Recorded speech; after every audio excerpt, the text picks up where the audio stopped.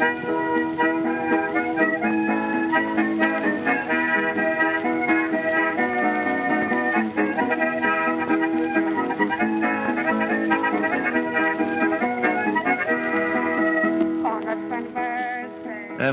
everyone.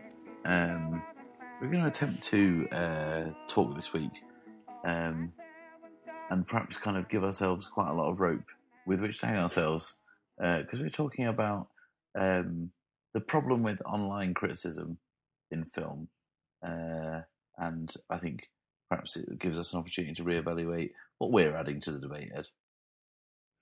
Yes, or at the very least to kind of give people who also practice film criticism an extra excuse to hate us. Yeah, absolutely. I mean, this isn't really spurred on by one thing that's made us kind of want to address it, but it's kind of part of a general shift away from what's traditionally known as long form criticism. Or, I mean, I don't see what we do as criticism. Our show is primarily there to entertain, but also to educate. It's infotainment, I believe the kids are calling it. But in this general sense, the most popular movie websites and news websites about films are not staffed by journalists and are perhaps, not journalism or criticism. Discuss.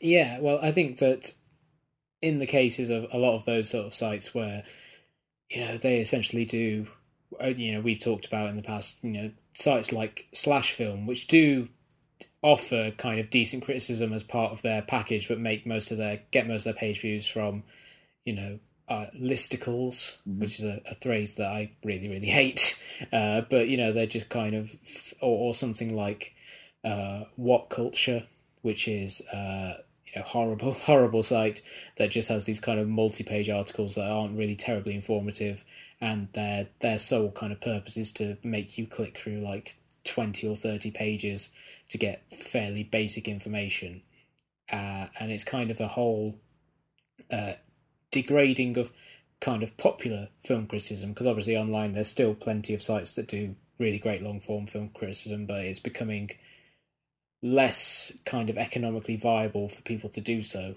and it ends up falling on the onto kind of like talented amateurs rather than people who actually own or run genuine kind of film sites. And the film sites that do that tend to get squeezed economically to kind of conform to the general standard.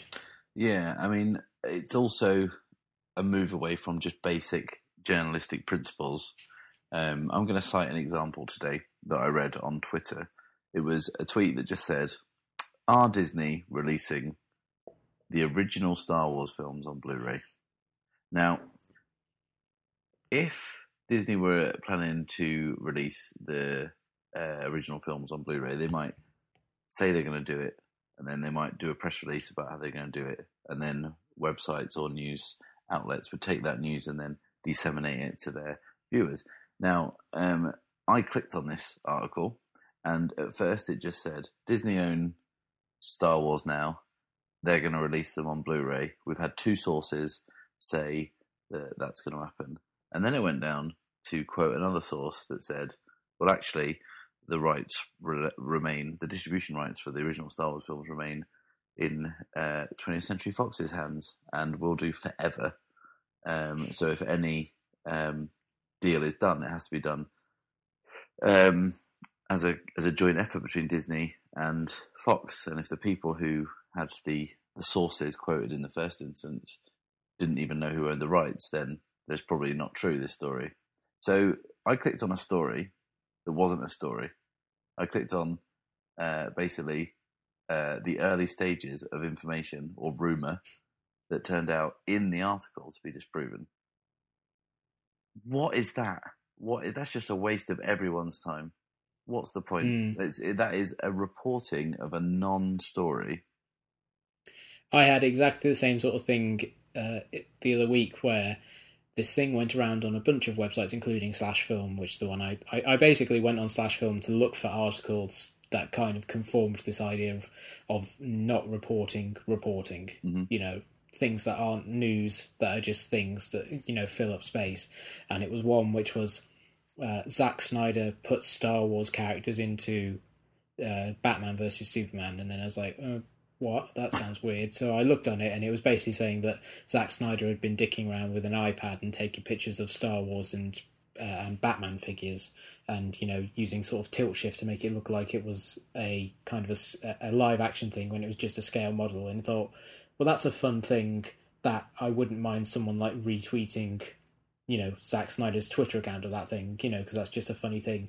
It's not something that I think requires like a 200-word article on a website, prominently displayed on a website, and then being called news, especially because then they have to try and justify it in some sort of broader context, as if to kind of say, you know, what does this mean for Batman versus Superman? It means nothing, except maybe that Zack Snyder isn't entirely focused on the job at hand. Yeah. Or he's having a really long lunch break.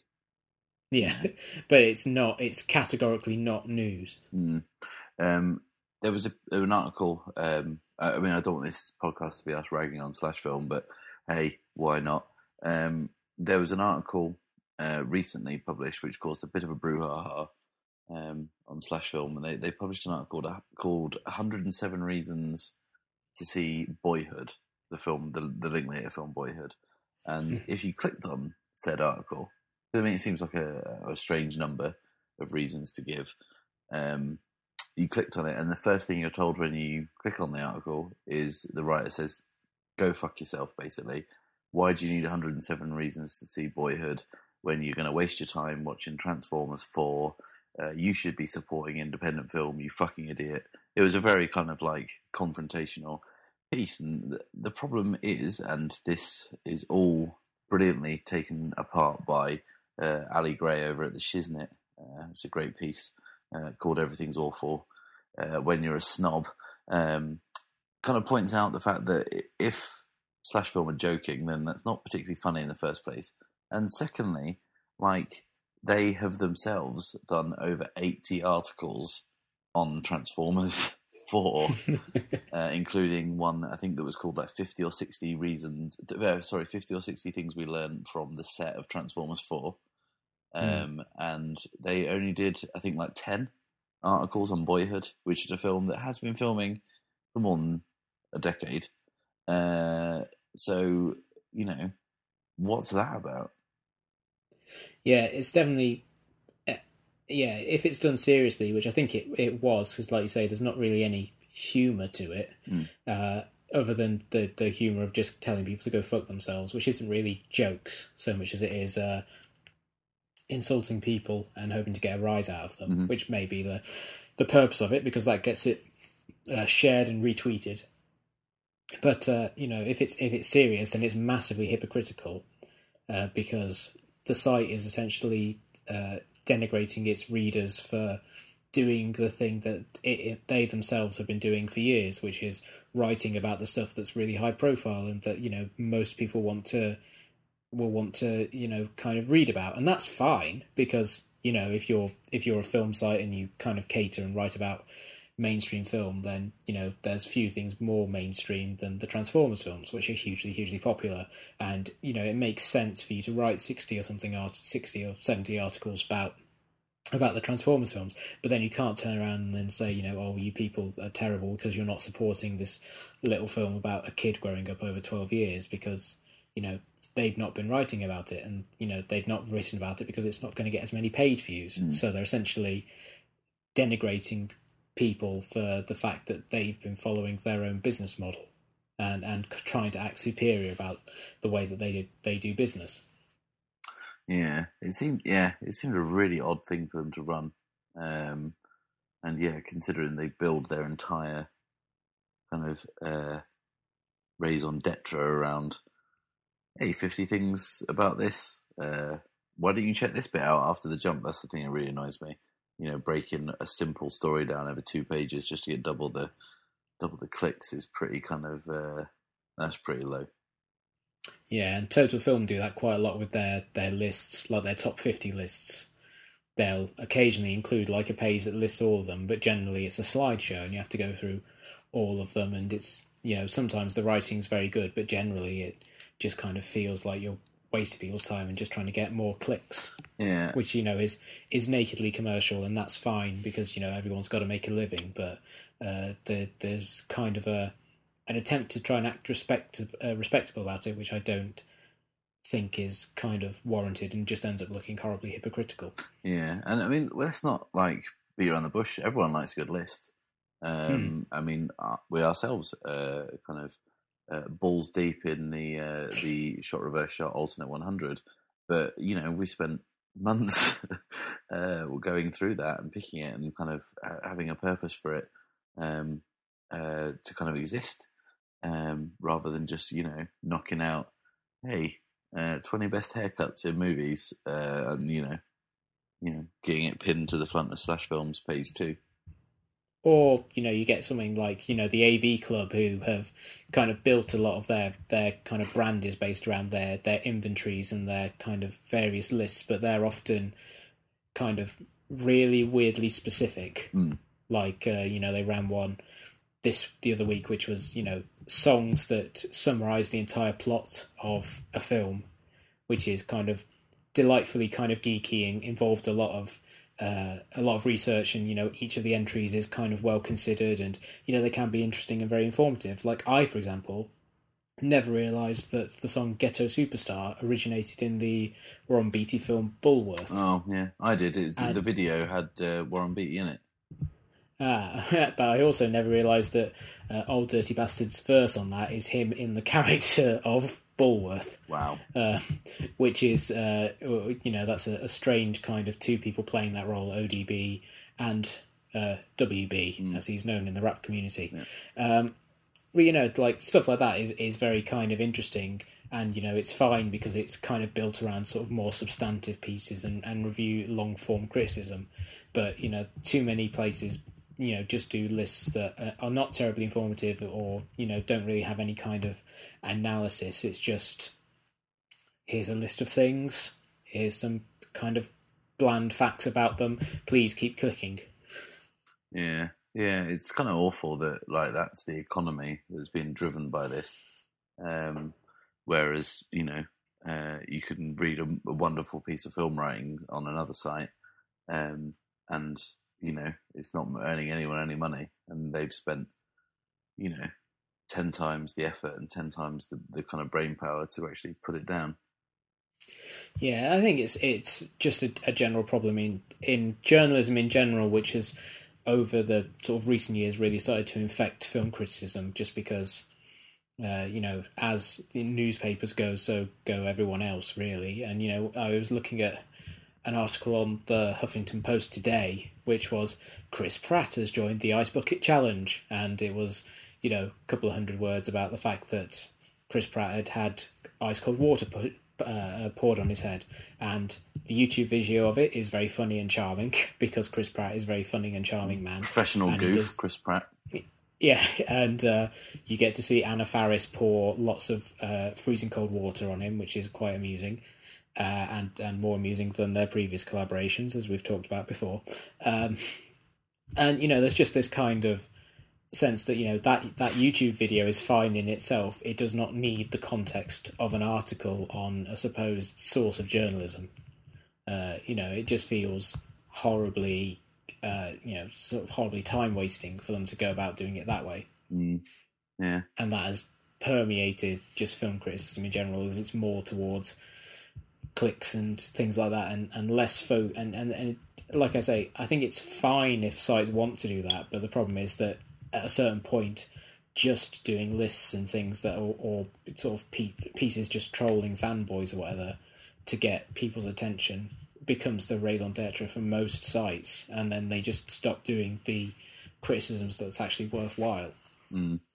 A refreshing alternative to the kind of listicles and general guff that's populating the internets these days is I saw a film at Dopfest, which was a wonderful piece of work. It was new documentary from Martin Scorsese and David Tedeschi, his long-term, I think he's editor. He worked on the No Direction Home and the George Harrison film with him. They've made a film called The 50-Year Argument, which is about the New York Review of Books, which I didn't know an awful lot about. I was kind of aware that it was a thing, but didn't really know what it was. But essentially kind of published originally under the guise of being a literary journal. It now just exists purely as a home for kind of long form ideas, basically. And anyone has written for it. I mean, they ran down the list of people who had done it and had written for it, had articles published in there. People like Sol Bellow, Susan Sontag, Truman Capote, Robert Penn Warren, Margaret Atwood, Vladimir Nabokov, John Updike, Gore Vidal, Norman Mailer, James Baldwin, Michael Chabon, Noam Chomsky. So, like, some actually good people.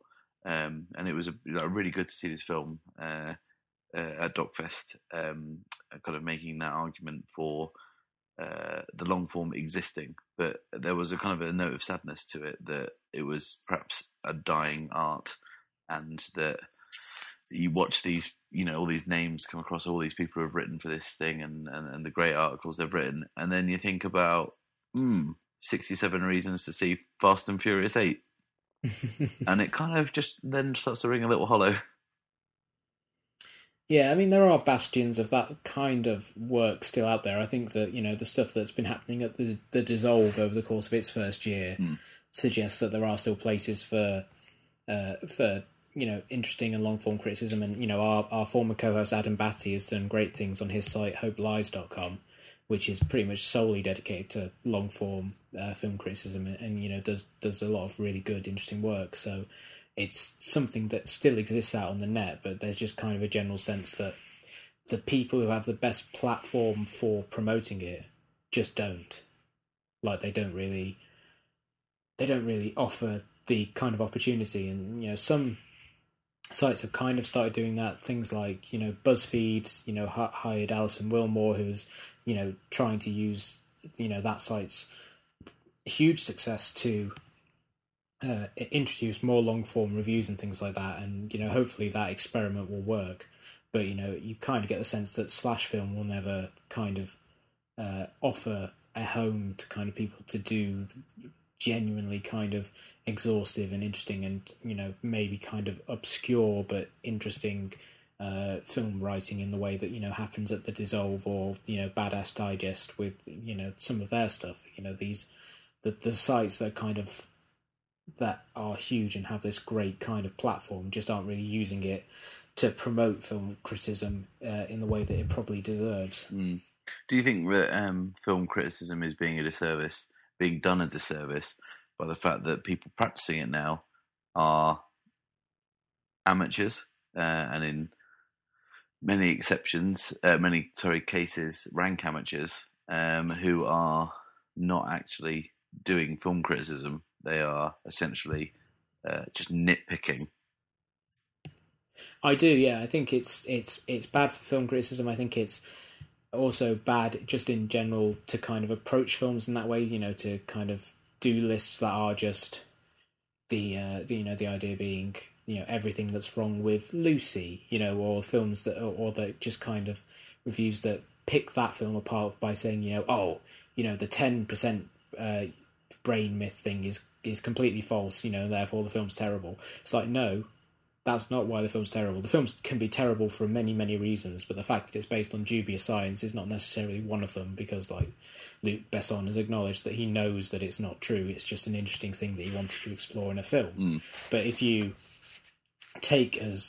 don't want to engage with the film on its own terms and instead will just nitpick its science, then you're doing a disservice to the film, and you're kind of breaking the contract that exists between a filmmaker and the audience, which is they will create a world, you will enter it, and then if you enjoy it, then you will enjoy it, and you'll take the absurdities and the logical inconsistencies and whatnot in stride, and just think, okay, that's fine because I'm having a good time.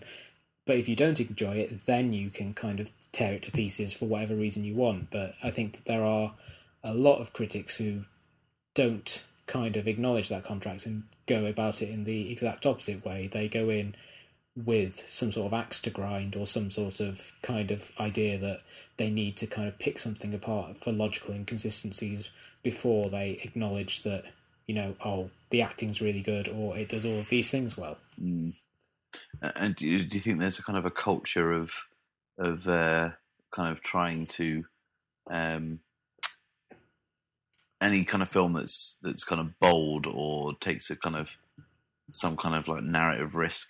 Kind of the one that springs to mind more recently is Looper, kind of anything involving time travel. Instantly after that film came out, everyone was like, "Well, this is why it couldn't happen. This is a plot hole that means that the end falls apart, or Joseph Gordon-Levitt is left-handed and Bruce Willis is right-handed, or whatever." And just like, are you fucking serious? Do you know what I mean? What is your fucking... Like, they must have been insufferable. I bet the same people enjoy Jurassic Park. And, like, me, as an enormous dinosaur nerd, and, it's just like, no. I enjoy Jurassic Park as a film. It's not a documentary. Do you know what I mean? As much as I wish it was. But if it was, I don't think many of those species have been recognised or kind of described to science. But to start picking apart the kind of the narrative logic and kind of space-time physics of a time travel film is kind of fucking retarded. Yeah, I completely agree with that. I mean, this is something that I read an article that Film Crit Talk wrote about, the idea of plot holes and the fact that people who write about plot holes aren't really describing narrative inconsistencies. They're often describing things that need to happen because if they don't, the film doesn't exist. And in the case of Looper, the example that's cited is a lot of people said, well, why don't the mobsters just, dispose of the bodies in the sea or something like that instead of sending them back in time? And then the answer, of course, is because then there's no fucking film. Yeah. The film doesn't exist if you do it that way, and the film has to exist because that's a story needs to be told and unfold. And whilst there may be more logical ways for this story, for these kind of mobsters to go about their business, and this is the way that needs to happen for the particular story. And people can kind of they can pick apart Looper for any sort of things, but I think that people willfully going in and just kind of being like, oh, why don't they do things differently? It's the wrong way to approach it from a criticism point of it shouldn't be, oh, they could have done this differently. It should be engaging it, saying, okay, they did this thing. Does it do it well? Not they didn't do this thing that in my mind, in my movie, they would have done. Yeah. That's not to say that like a bad plot hole can't kind of derail a film. Like, I mean, for me, the last Batman film, The Dark Knight Rises, there were just too many things that were kind of just wildly convenient to not to kind of jolt me out of the film, as it were. Sure. But I mean, I didn't then write an article spread across 50 pages about all the plot holes, like someone did, about why The Dark Knight Rises was ruined. And I think that a lot, for me, it seemed to be a lot of the fact that the other two films seemed fairly watertight, and the third one, seemed like they'd lost a few pages of the script somewhere. I can definitely see what you mean. I think that there it gets into the point that I think when people kind of point out logical consistencies, it's often more because you're not as engaged by the drama that you kind of notice these things. Because, when I watched, I think we talked about this when we did our Dark Knight Rises episode, like I didn't, kind of notice it because I was having, quite a good time with it. But, the second, the Dark Knight has like just as many kind of consistent inconsistencies. Like the entirety of the Joker's plan is built on people being in the right place at the right time, and him incredibly insane things happening that would be impossible to orchestrate.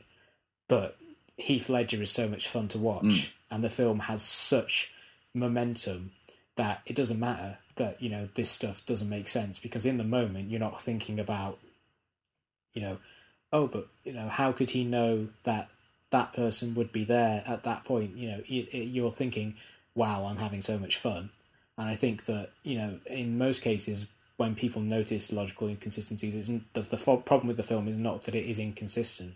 The problem is that it's not engaging. Yeah. And I think that an example of a film that we've talked about in the past, something like Prometheus, which is a film that I find completely unengaging as a horror, as a sci-fi, as a little bit, as kind of, an examination of man's relationship with God, but it's so kind of, the characters are so kind of blandly written and so dull that, I can't engage with whatever they're doing. So when, for example, the thing that everyone cites, the biologist is like terrified of a dead alien, but when he meets a live one, he runs up to him and kind of starts kind of trying to attach himself to it and everything. That's something that probably wouldn't have mattered that much if the character had been more interesting and better defined.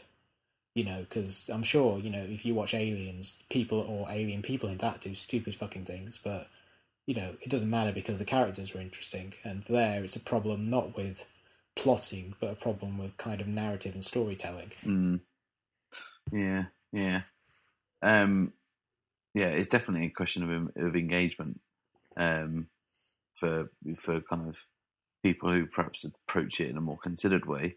The flip side to that argument, where would you stand given what we've said about the problem with online film criticism and kind of 21st century film criticism?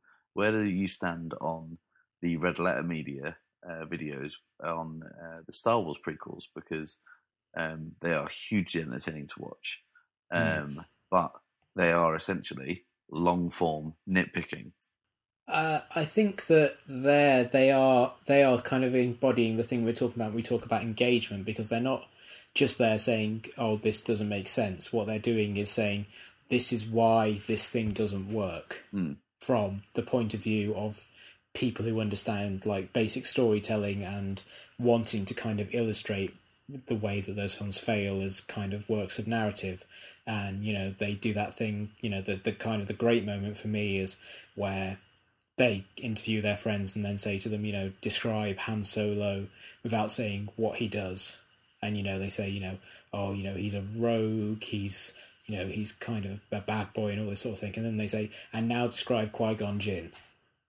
And like they can't, and it's all about investigating the failures in the writing of making these characters even remotely interesting to spend any time with. And I think that they're not just kind of there pointing out the logical fallacies, although they do that, quite entertainingly. I think they're more about saying why these films are really kind of unengaging and why they fail compared to the previous, the original 3 films. Yeah. Do you think it's only going to get worse? Yes, probably. Right. Just because, it's a form that is driven by economics. I think the internet, is driven by people who want information quickly, or they want information that's presented in kind of a bite-sized way. And while there is definitely a audience for long-form criticism, and there is a large audience of kind of dedicated cinephiles who will seek that stuff out, and sites can survive based on that, it's unlikely that those sites will become the place that most people go. They will become niche, and they will become, dependent on a small dedicated audience, which is probably the best way to do it, because it ensures that those sites will probably be, they will probably kind of survive more if they can stay relatively small, but, kind of subsist rather than becoming so big that they need to attract advertisers to pay a huge staff and they have to kind of water everything down. But I find it hard to believe that unless you have kind of editors who come in and are willing to kind of shake things up and embrace a more long form style, that kind of trend will be reversed. Last year, David Ehrlich, who was the editor of Film.com, which was a really good site, really popular site, which I believe was owned by MTV, he kind of pushed for that sort of thing. He tried to make the articles more in depth, and he tried to make it more kind of more considered but still entertaining, and he ended up getting fired. Right. I think that that's the problem, that sites that are kind of big and popular will end up kind of squeezing out people who want to kind of be more individual, and even that thing, a slash film with Boyhood. Boyhood is kind of a celebrated film and a high profile independent film, and the idea of writing articles about that make sense for a large site because it's something that a lot of people are talking about, but they're not gonna get them writing about something like Coherence, kind of a weird little sci-fi film that not many people are talking about, and that's why all that stuff kind of falls to individual bloggers or kind of sites like The Dissolve, which are on a much smaller scale but are able to focus on a broader range of topics. Yes. Well, this has all been very well considered, unlike some of the pieces we've been talking about. And I think that we've probably solved all of online film criticism's problems with this podcast. Yeah, we've given you a roadmap. If they don't follow it, then it's their fault, not ours. Yeah. If you've enjoyed this podcast, then you can subscribe to it on the iTunes. And if you really want to get a gold star, leave us a review and rate the show so more people can find it. And they'll feel just as good as you have just having finished this episode.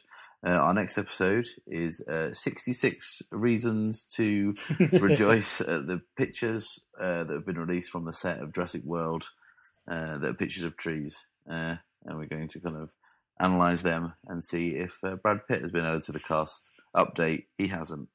But see if you click on it anyway. And until then, it's goodbye from me. And it's goodbye from me. And goodbye from me.